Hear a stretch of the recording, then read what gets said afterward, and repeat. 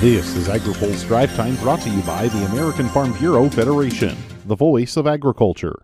Learn more at fb.org. Good Monday afternoon. I'm Spencer Chase, reporting from the National Association of Conservation Districts annual meeting in San Diego. The Department of Agriculture is rolling out a new partnership to get more young people working on working lands. Deputy Ag Secretary Xochitl Torres-Small was in San Diego today to discuss the new Working Lands Climate Corps, which began under a partnership with NACD. Torres-Small says the program will help get more young people involved in agriculture's climate efforts. The organizations and states that will be applying to host these folks will have specific needs, right, based on where they're from.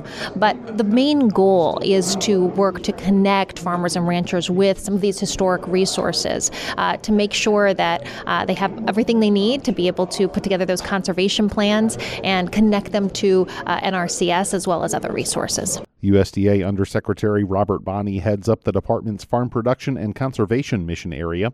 He says the term working lands was deliberately chosen. We want to make the point that working lands have an important role to play, and they need to stay working. They need to continue to produce the food and fiber society needs. At the same time, they have a critical role to play in conservation, a critical role to play in climate mitigation.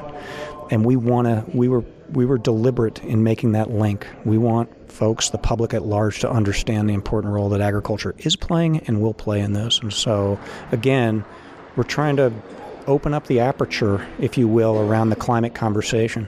The news comes as the leader of USDA's Natural Resources Conservation Service says the department is looking to accelerate its hiring activity. NRCS Chief Terry Cosby addressed NACD members today in San Diego and said the agency is planning to beef up its staff to meet the demand brought about by the Inflation Reduction Act funding boost. But when I came into the agency, we were about 8,000 employees, and today we're almost 11,000.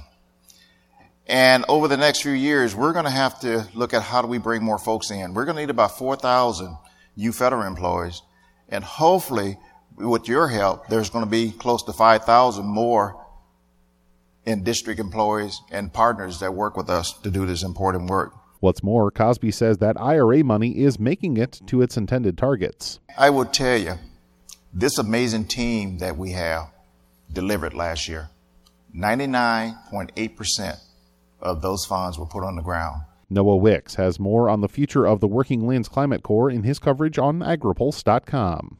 Finally today, an advocate for carbon sequestration in biofuel production says the practice is going to be critical for the future of the industry.